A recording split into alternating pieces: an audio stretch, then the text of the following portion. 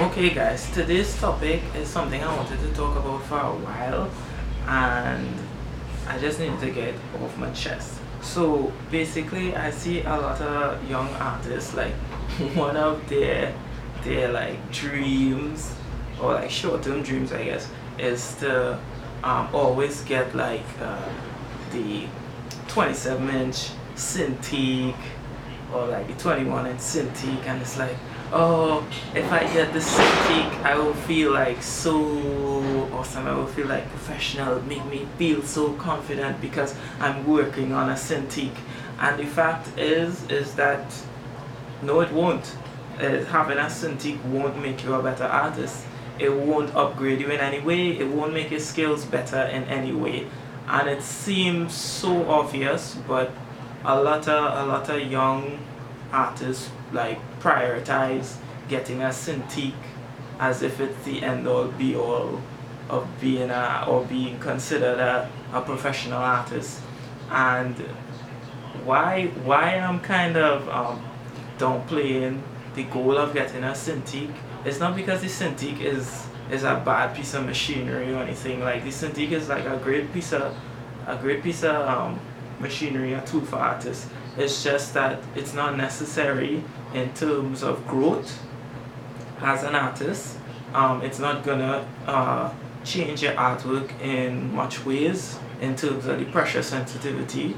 It's not gonna make you draw better. It's not gonna make you color better. It's just another tool, and a lot of professional artists use it, yes, but in fact, like, if you gave them a bamboo or just a normal Intuos, their skills would be the same and they could do the job the same way or even better. And I think there's a misconception that you'll be more professional if you have a Cintiq, and you don't. And Cintiqs cost a lot of money. They cost like north of 2,000 US, and when artists, like young artists, get some money, they put out that money to get a Cintiq. And you'll see a lot of people who are using Cintiq, their artwork not that good. And what my advice is instead of taking that money and buying a Cintiq that's not gonna make you draw any better or color any better, invest it in some classes.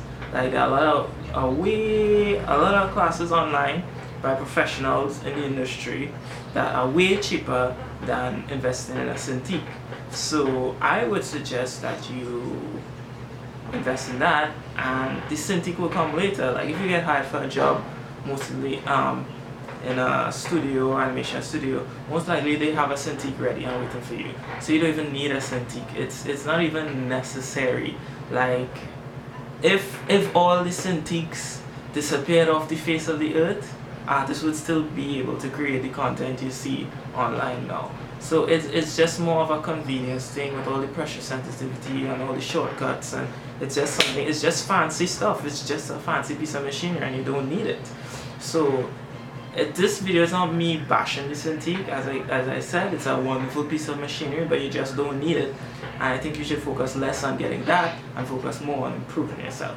So that's it for this video, and I hope you take my my little common sense advice and focus more on getting better instead of focusing more on getting Cintiq. So see you next week. Bye.